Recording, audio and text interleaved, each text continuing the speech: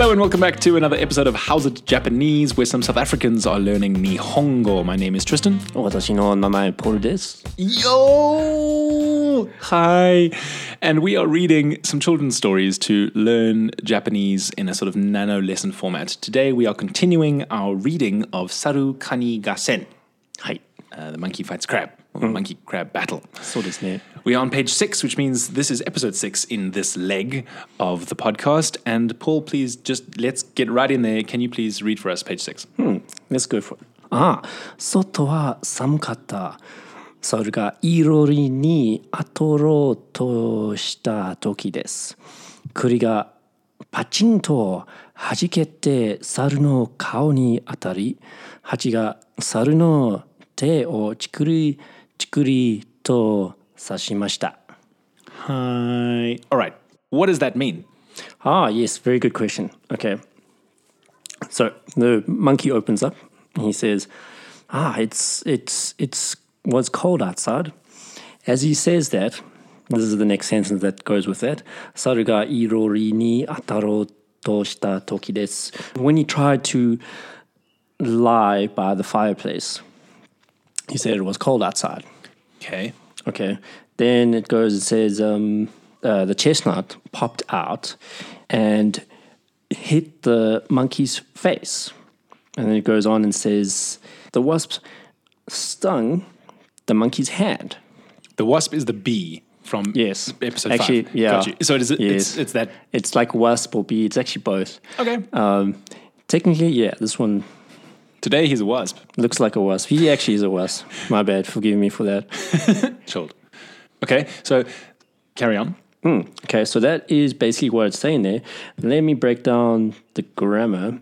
Can you do sentence by sentence? So you gave us so that's the meaning of what is happening. So individual sentences, can you tell us exactly how that's broken down? Okay, so it says, 外は寒かったです.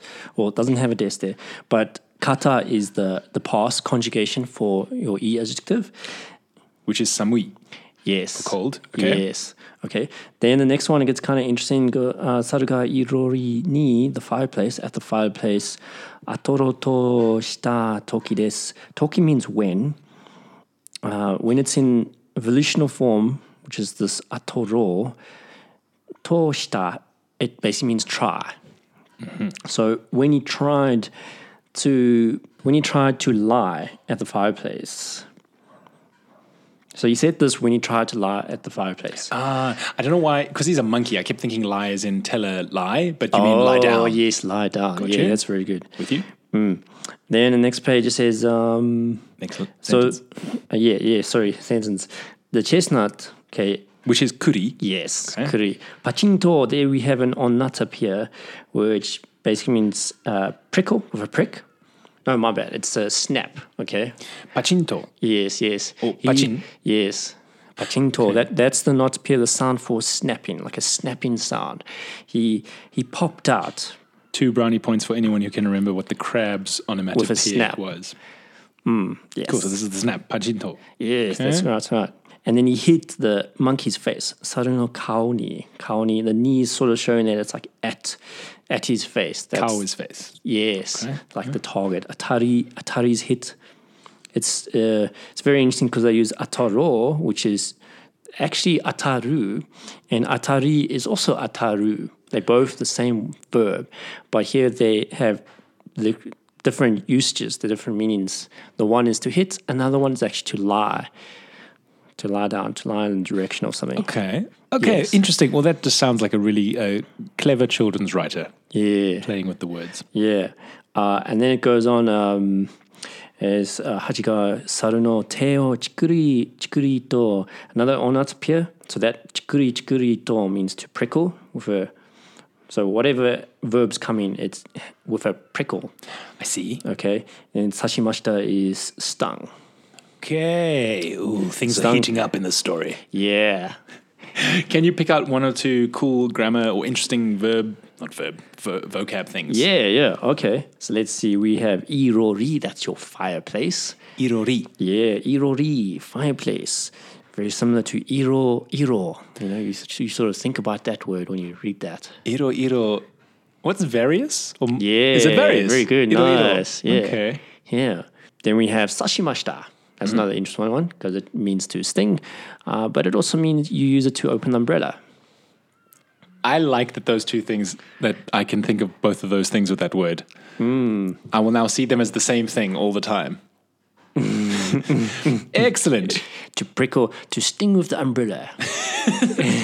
If you are listening to this and indeed following along, if you've managed to find a link to the material, the online book itself, which you're most welcome to follow while reading along with us and listening to us, you can pick out your own words and interesting grammar points and tell us about it, perhaps, if you so wish. To conclude this episode, though, Paul, I'm going to ask you to make an impromptu sentence spontaneously. Please use the Japanese word in a Japanese sentence, the word kao.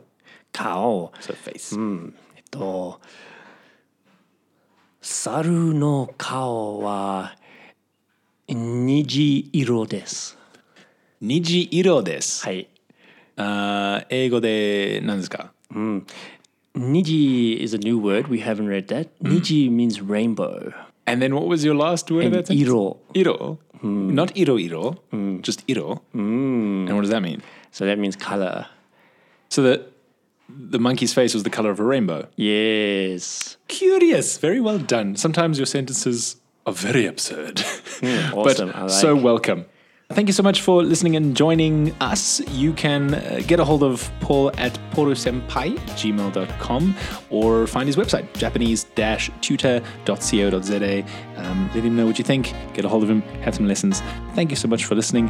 Our last page for Sarukani Gasen is next, so look forward to that. We'll see you soon. Bye. またね。